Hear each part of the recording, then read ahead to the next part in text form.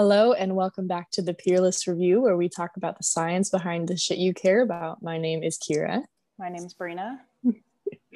And this week we're just going to have a nice and academic discussion about a very important topic. A very important topic of vibrators. Because Yes. like we mentioned last week, it is May, which means it is National Masturbation Month. And what better thing to talk about during such a month than vibrators? Yeah, there's a lot behind this topic. I think you can get into the history, but also the science behind vibrator technology, which has actually come very far very recently, which I think is very exciting. Yeah, there's been some really big breakthroughs in the last 5 years, and much better than, wooden whatever that people were using in the 1800s. Definitely. And some of the papers that we saw when researching for this episode were kind of crazy. Do you want to pick what your favorite one was? Yeah, so my one, I just found this hysterical that this got published. It's a really short paper published in a journal that probably doesn't get a lot of clicks. But the article is called "Retained Sex Toys, an Increasing and Possibly Preventable Medical Condition." And it's, if you don't know, when it talks about retained sex toys, they mean sex toys or things that have gone up people's asses that they've had to go get surgically removed or had to go to the ER for in some form of another. And this paper basically broke down how likely it is that you have to go to the hospital, what the outcome was based off of the research that they have. Surprisingly, there's not a ton of research out there about people that get things stuck up their ass. But I just thought it was hysterical that they said it was possibly preventable, just possibly. Mm-hmm. And they talked about maybe you shouldn't put a cucumber up your ass, the concept. And it's common enough and dangerous enough for them to put people on blast with a peer-reviewed scientific article. Exactly. They said the chance of it happening has increased from 1.4 out of 100,000 people to 2.3 of 100,000 people in the last decade. That was between 2005 and 2016. So it's becoming an increasing problem. Yeah, that's a silent menace. That's very concerning. I just couldn't believe there was peer-reviewed research out there on that. My favorite article that I read was called "Why Women Have Orgasms: An Evolutionary Analysis," written by a man, but I guess there were three folks that were on this paper. So I found it interesting. They were saying basically that, there's no quote unquote advantage to women orgasming from a reproductive biological standpoint, unless you want to say the muscles contracting leads to greater sperm penetration or whatever. But they basically concluded that it's a byproduct adaptation from men needing to orgasm to copulate. And that conclusion, I guess, just really annoyed me. Yeah, I kind of hate that. Yeah, I kind of hate that too. I mean, are we sure about that? It produces oxytocin, which is, obviously a bonding hormone. So it bonds you to your partner when you have an orgasm with them. But I don't know, just something about that. I think it's interesting. I really like evolutionary analysis of the things. Usually I find it pretty exciting, but this one I was I don't know, guys, keep looking. Yeah. When was it published? Do you know off the top of your head? This was published in 2012 in the Archives of Sexual Behavior. Yeah, it seems too recent. Yeah.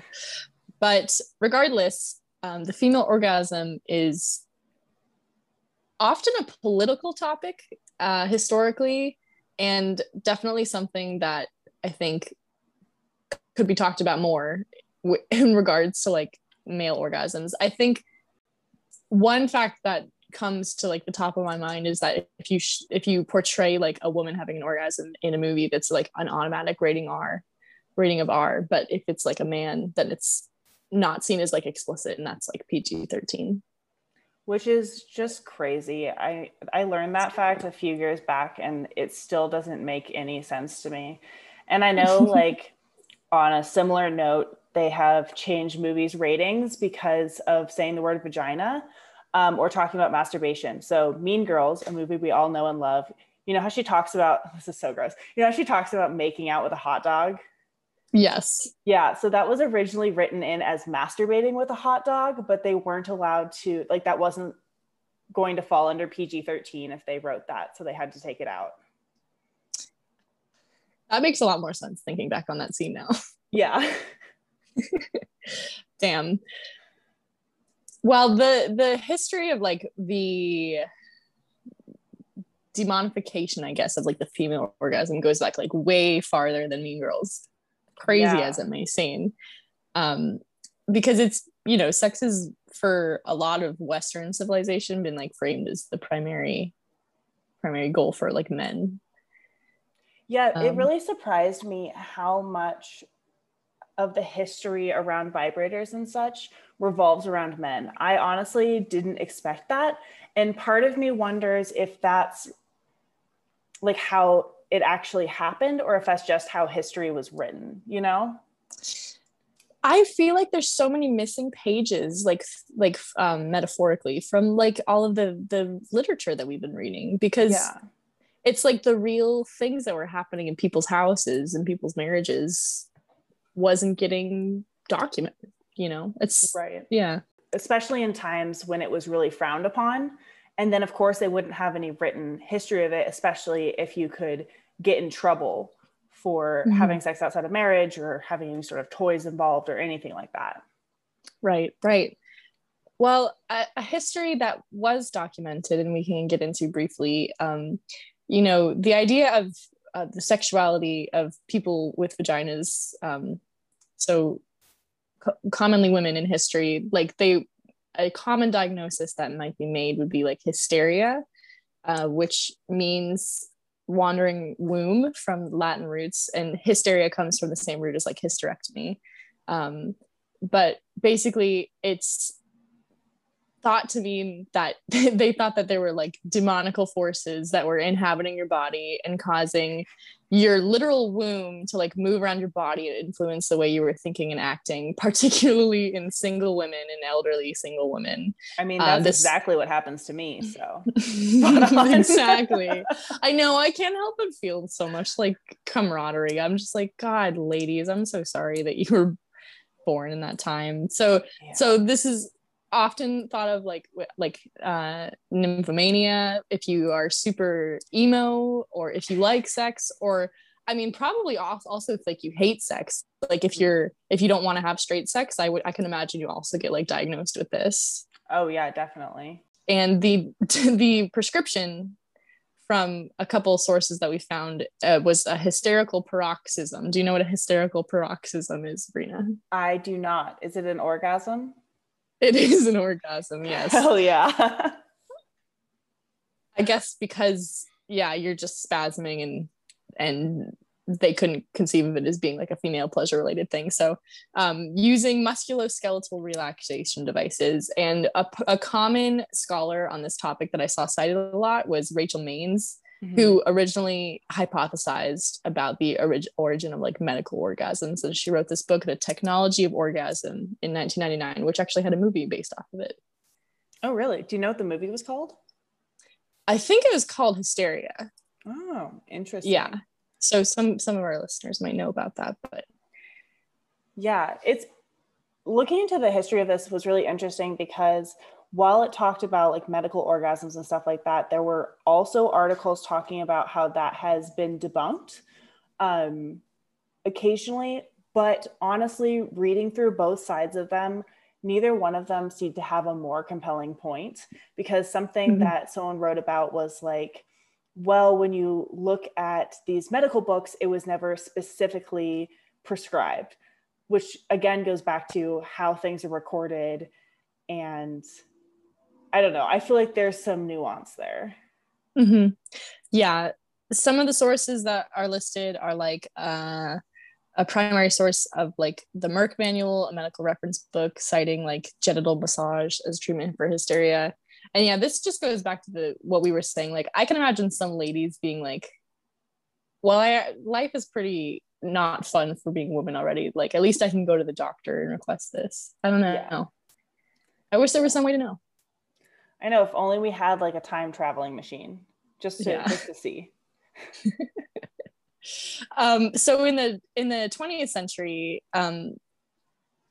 you have other famous scholars. So like Sigmund Freud had a lot of ideas about women and sex, obviously. Oh, I really liked this. He thought that anyone could be hysterical and that hyper or hyposexuality is really just a result of sexual trauma, which is incredibly, incredibly Freud. And I really love your comment here. Yeah, probably from your dad. Maybe from either your parents. I think sexual trauma is so common, and nobody wants to talk about it. Everyone just wants to, I don't know. I don't want to get preachy, but I think he was onto something, even though he was a dirtbag. I feel like that's something I say a lot on this show, maybe. But I mean, he did prescribe everyone cocaine, so yeah. Maybe not the most sane dude, but he had a few good points here and there. Exactly. And yeah, he was onto something. So the American Psychiatric Association didn't drop the actual term hysteria, which so many people had been like fixated on until the 1950s, until the 20th century. But,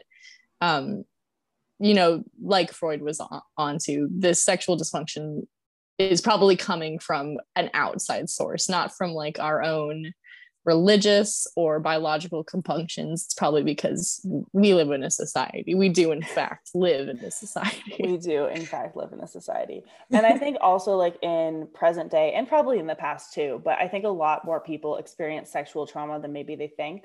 Like it doesn't just have to be like a really big event. It can just be like certain things throughout your life. And then you could be having sex in your 20s and be like, oh, maybe I just don't like sex, which maybe is true. But also maybe you just have like a cumulative experience of probably men being shitty. Yeah.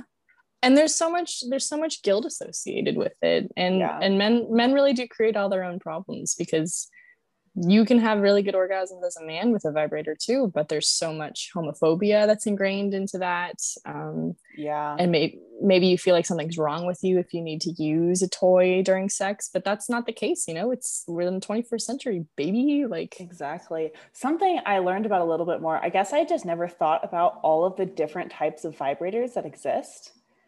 And I feel like in researching this, I was like, oh, there's like at least 8 different kinds of vibrators for different purposes. Do you want to talk about what those are? I'll talk about them in a little bit here, but I wanted to finish up the history of vibrators first, because I had some questions on what they used to be made out of. Because if you had wood, I'm just going out on a limb here, I don't know if I would want that up my vagina. Yeah, I guess. So you're right. Some of the oldest known vibrators that I think have been found at like primary excavation sites are either made of like super smooth like stone or mineral like material, or I think like super polished wood. And yeah, that doesn't sound ideal. That sounds like a really good way to get like a UTI or an STI, honestly. Yeah, or just like an infection from any of that. Or a splinter. Splinter sounds honestly the most horrifying of those options. Oh my God. And I imagine the stone would be pretty heavy. Like you got to have some strong wrists and fingers to hold that up. Yeah, I don't know if that's a bug or a feature, but that just doesn't sound ideal. Yeah, it doesn't. I also really loved like along that line, the story about Cleopatra's bee-powered gourd. Yeah. I'm devastated to find out that this was debunked. But just the thought, the innovation in that, honestly. Yes. The ingenuity, the stick-to-itiveness. So if anybody hasn't heard this, it's a myth, unfortunately, but bees buzz. You put bees in a closed container like a gourd, as Cleopatra would do in like the 1st century BCE. And you use that to simulate yourself. And I don't know. Before batteries existed, just use bees. Yeah. It reminds me of that one Cards Against Humanity card that's just bees. Is there a question mark? Yes. Bees? Classic. I'm gonna make a Cards Against Humanity card that's like vibrators have been made out of. Mm-hmm. So someone can play bees. I wish. So really, vibrators, which is the central topic of this episode, did not really come onto the scene until, of course, like the advances of like modern civilization. And like we touched on, they were mostly in the scope of like medicine primarily, and in the scope of like male medicine. So, one scientist, one physician, Joseph Granville, invented an electric vibrator in 1883. There were others, but basically it was used to treat like pain, headaches, and indigestion in men. So I think that's pretty sus. I had a question here. Were they made for men? And if they are being made for men, were men just sticking it up their ass, or did they have like reverse toys? So from the reading, I think it was more that, I mean, there was not a huge distinction between like science and like vibes back then, right? Like, not to make a pun on the word vibes, but like, I think it was just seen as therapeutic to apply vibrations to your body. Like that was desired. Oh, and right. then of course people would find like, pleasure in like stimulating themselves with it, because we're just all primates, but I think it was really like from a general like physical well-being point of view. Okay, yeah, that makes sense, especially with the hibachi wand, which was created solely as a medical device and like a muscle relaxer. And they were actually I'm going to have to butt in. You did say hibachi, which is where they throw Hitachi. food at you in a but we have to leave that in. I'm sorry, keep going. My bad. No, it's okay. Anyways, they were specifically designed as massage devices, and the company made public statements, especially I believe in the late 90s it was, stating that like this is solely for medical use and was not created for women to pleasure themselves. Mm-hmm. Right. Yeah, the stigma that was against like this benefit went on for like over 100 years. And Hitachi has tried to distance like their brand from like their magic wand, even though they're obviously not going to stop manufacturing it because it's like a famous product. Yeah, well, I read in the later 2000s, somewhere between 2005 and like 2008, they did take back their 99 statement. Basically, they had switched production companies from a production company that technically didn't make sex toys to a production company that was making sex toys. That combined with Sex and the City, of all shows, which made vibrators significantly more popular. Basically, after those episodes came out and they realized that they could really sell it under for that purpose, they changed their marketing. I think that's good. We're living in the good timeline as far as that goes. Yeah. Because concomitantly, we learned that a couple of weeks ago, that word. At the same time, other states in the US were like imparting legislation to ban the use of like personal vibration devices. So there was the obscene device law in Texas in 1973, prohibiting any device designed or marketed primarily for the stimulation of human genital organs. And then in 1998, Alabama passed a law forbidding the sale of any device designed or marketed for the stimulation of human genital organs. So at least 2 women were arrested for that. And like, it's had a cultural impact on countless others. So sad. I mean, 1998, that's not that long ago. We were alive. Yeah. For that. And the Texas law is still technically in effect. I mean, it's not being prosecuted. They're not prosecuting anyone for that, as far as I know. But it is still a legal law, which makes, I think, the protest that happened on UT's campus a few years back about gun laws, where everyone marched with vibrators and stuff instead, I feel like that makes it an even more impactful. Ooh, that is such a good moment to bring up, because that's so true. I mean, I live in the South, and it drives me nuts how often there's really such a disconnect between like wanting small government, but like wanting to legislate the shit out of all this stuff that's really none of their business. Yep. Yeah. Ugh. But yeah, it's just super crazy laws, especially considering so recently, 98. Mm-hmm. Hopefully Yeah. we leave that in the past, you know. We can Yeah. leave that and the sodomy laws Mhm. behind. Another text I found was called Vibrator Nation, which was published in 2017. And that was about the more positive aspects of like the sexual revolution that was happening in like the 70s and on. And basically, you know, when you make everything so like forbidden to talk about, everyone starts wondering like, am I normal? Is this normal that I need like a device to like reach an orgasm with my partner, like whatever type of sex you're having with whoever, with yourself? Yeah, and the 70s were such a growing time for all of that. I mean, sex, drugs, and rock and roll, everyone was discovering a lot of things that had been really stigmatized before that. And were stigmatized in the 70s, but at least there was a larger group of people kind of breaking out of that norm. Yeah, I don't think, you know, once you realize that you're not actually weird and different and you can speak to your fellow humans about your sexuality, I think that would promote a lot of healing. Definitely. Yeah. Definitely. Well, moving on, the other thing that we are going to talk about today, outside of the history and stuff, is how vibrators work, which I was super stoked to actually find information on. I wasn't sure if I was going to when we talked about doing this last week, but I actually found a ton.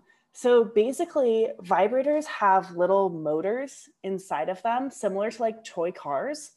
However, those motors are designed to be balanced, you know, for things like toy cars and all of that. It helps them function because in most toys, you don't want any shake from that motor because that would affect the product. However, in sex toys and vibrators, you do want that shake. That's kind of the whole thing that's going on there. So they hang a weight inside the motor, and depending on the type of sex toy and like, you know, the amount of vibrations and things like that it has, it differs to how heavy that weight is and like where the weight is placed along the motor. But yeah, so that's like how the vibrator motors work, and that's what creates that like shaking motion back and forth. And then there are a few other things that play into factors with this, which is there are different types of motors. So there's sonic motors and pancake motors. Pancake motors are like weaker vibrations. I don't know why you would want a weaker vibration from your toy, but to each their own, you know. I guess I would hypothesize maybe noise because some people live like with families, but yeah. That's a very good point. And so then this motor, there's a couple things that can happen. First of all, some of them have coils along them, and they will tighten as you press the buttons up and down, or if there's like a dial on it, it will change that. The rabbit vibrator is a very popular and good example of a product that has the wires in it. There's also different size casing around the motor. So obviously most sex toys are waterproof. And so you got to have something so it's not just bouncing around in there. And something that changes based off of the type of vibrator is how tight that casing is on the motor. So some of them are really close into the motor. Some of them are farther away, which should make for like bigger vibrations essentially. Another thing that impacts how your vibrators work is where the motor is within the toy. So if it's at the very far end versus if it's right next to the head, that changes how the vibrator works. And printed circuit boards are used in more complex vibrators, which is, I don't know, just kind of cool. Just a side note about that, because PCB boards allow you to have multiple buttons and basically for the whole experience to be smoother. I always joke that like the interval settings with like the intermittent buzzing are like useless. I don't know, like who uses those? Come on. I do. All right, well then I take it all back. But there's the medium and then the high setting, and then I'm like, the rest is just useless. It's just, yeah. Sometimes I wonder, like, because, you know, sometimes vibrators will have like 10 different speeds. I'm like, do we really need 10 or do we need like 3 to 4? You know, like what's the difference between 6 and 7? Not much. Yeah. Yeah. It's just a bunch of, give me a second to think of the word I'm trying to think of. What word am I trying to think of? Like, I don't know. It's just a bunch of razzle dazzle, like, yeah. So I think that's funny, but it is interesting to know that there's PCBs inside those types of vibrators. I didn't know that. Right? Isn't that crazy? And the last thing that like really differs with vibrators is just what they're made out of, which is going to bring me into my next point about how they're regulated. But basically, you can either have plastic vibrators, which are normally made out of ABS or TPR, and those are your like harder toys that you're probably not like putting in you, or they're made of soft rubber like silicone, cyberskin, jelly rubber, or elastomer. And jelly rubber isn't really used anymore because there are some, it's basically just not the safest material to use. Yeah, it's like porous. Yeah. Which, like I was just saying, brings me to my other point about how sex toys are regulated, and that is that they aren't. So sex toys can be made out of anything. And I've seen a lot of sex educators talk about this. That's why it's important to buy toys that are silicone as opposed to other plastic, because it's non-porous and there's no one telling companies like, hey, you actually can't make sex toys out of this material. So they could sell potentially harmful products to you. Yeah, maybe don't head right to Adam and Eve. Maybe try to look for like a more indie sex toy shop if you're looking for something. Yeah, Lilo. I feel, ooh, nice plug. Lilo, sponsor me. We are not sponsored by Lilo.com.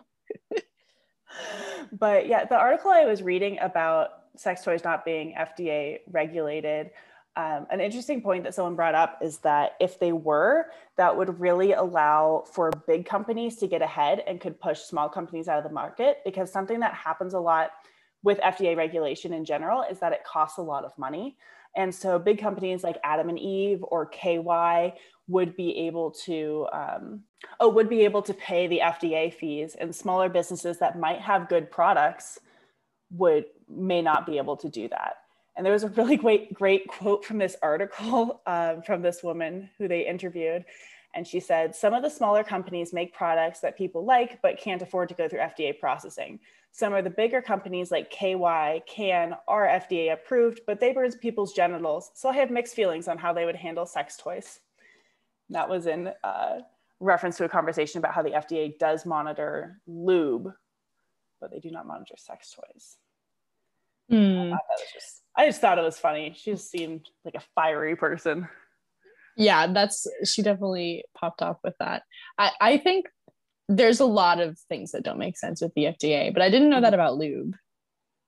Yeah, it was fairly new, like, well, the last 15 years that they've started doing that, which I suppose is good. I mean, yeah, don't want to be putting just any wet substance. Oh, definitely not. And don't use like products. So don't use a silicone-based lube with a silicone-based vibrator. This is true. Rookie mistake. Very important. Very important. Gotta let the people know. Well, the very last thing that we wanted to talk about today is just cool sex toys, up and coming sex toys, things that are happening in the realm of sex toys, because I don't know, super cool. And as we were talking about at the beginning of this episode, the technology has really improved, especially in the last 5 years. Yeah, your fingers on the pulse here. Let me know what's happening. You said there were 8 types? Is that what you said? Oh, of different vibrators. Yeah. So there's like ones for people with penises, there's anal ones, and then the ones that go in your vagina, ones for clits, ones for out like your labia majora. There are ones that are like made to help like stimulate birth or something is what I was reading. Yeah, just a whole variety of them. And then there are also toys that you can put on either penises or fake ones to make toys shorter and stuff, which I thought was pretty cool because, sometimes they're just too big. Yeah. Yeah, that's another way. Sorry, real quickly. That's another way that like men are their own worst enemies. Like, who wants like a 9-inch penis? For the love of God. I don't even think it would fit. Like, there's just not enough space in there. Right. And that's not a personal problem. I think a lot of women feel that way. So anyway, something to think about. Yeah. I mean, I read that like the average, so your vagina stretches when you get aroused, but like on Right. average, it's only like 5 to 6 inches deep. So sorry to men out there with 9 inches. Good luck fitting that in. Yeah.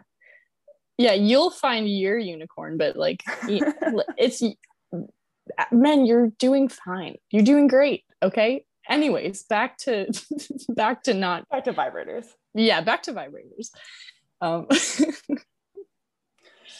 So one of the cool things that I think has happened in the last few years, and Lilo, again, not to plug, has been a leader in this, but has been sex toys that have been redesigned for people with disabilities. I don't know if have you seen Grace and Frankie? I have not. Okay. It's funny because they happen to do that in their show. Basically, because they're older, they come up with a sex toy that you don't have to grip, because when you're older, you have arthritis, like you can't grip things as well.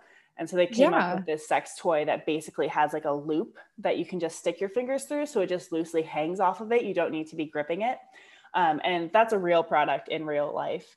And that has been just really good for people with disabilities who may not be able to grip things, or just generally like have that much motor control, or can't do things for long periods of time, things like that.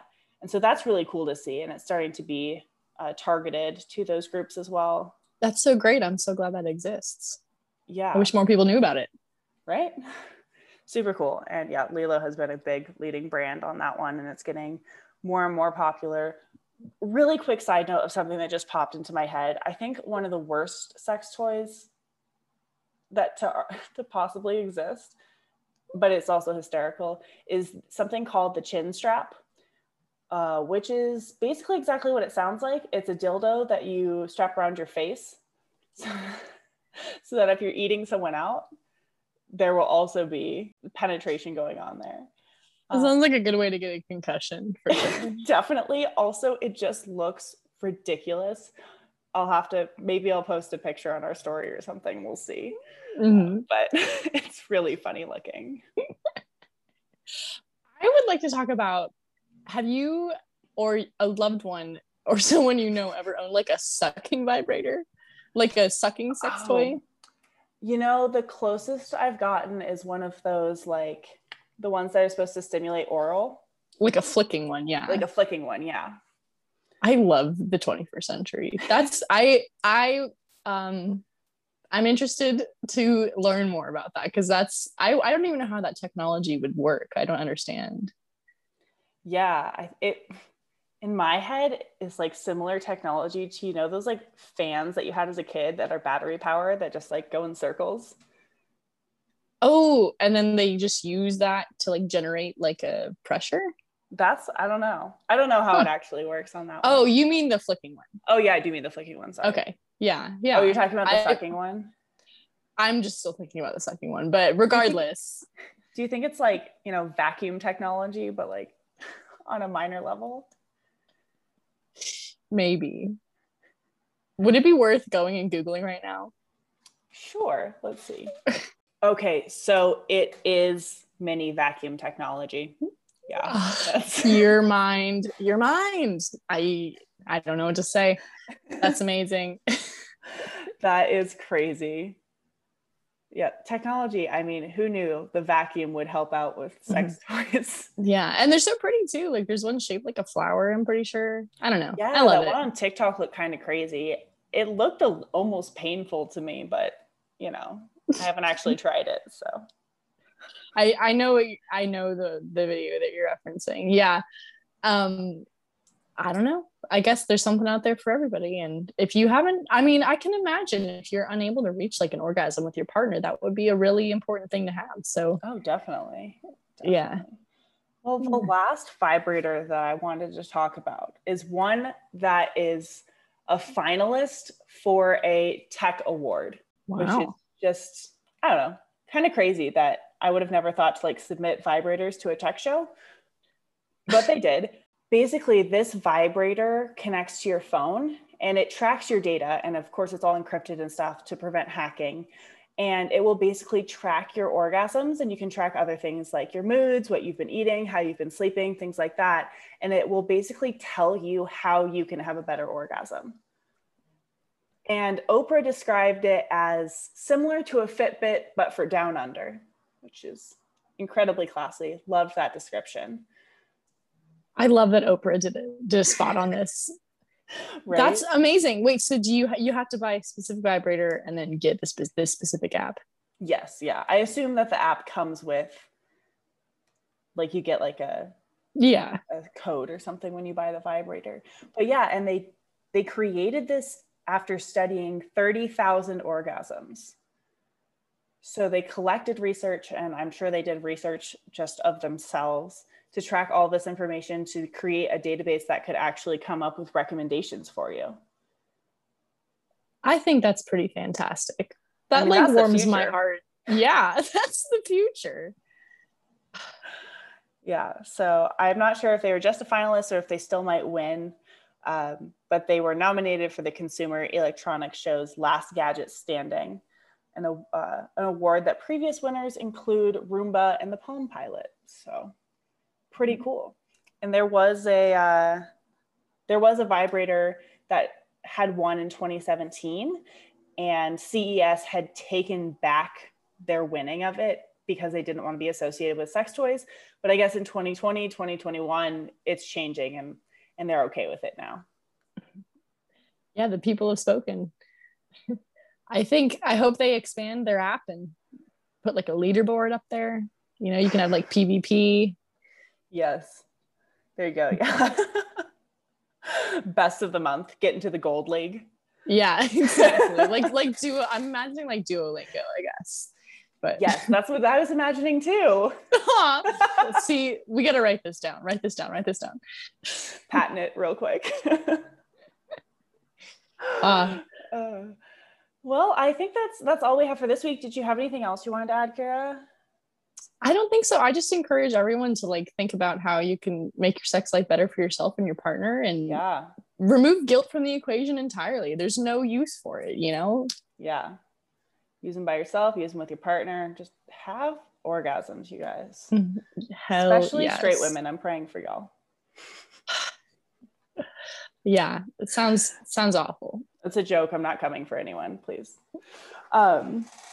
Yeah, well, you know, next week we are actually not going to be releasing an episode because I am going to be on vacation for the first time in forever, pandemic long. So I will. Yeah, I'd call it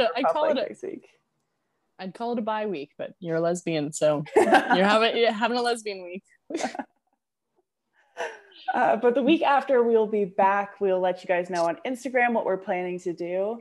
And until then, Kira, you want to plug our socials? Yep. So I am at Freckles, etc. Freckles ETC on Instagram, and Brina is at Brina KA. And we together are at the Peerless Review. Thank you so much for listening. Thank you.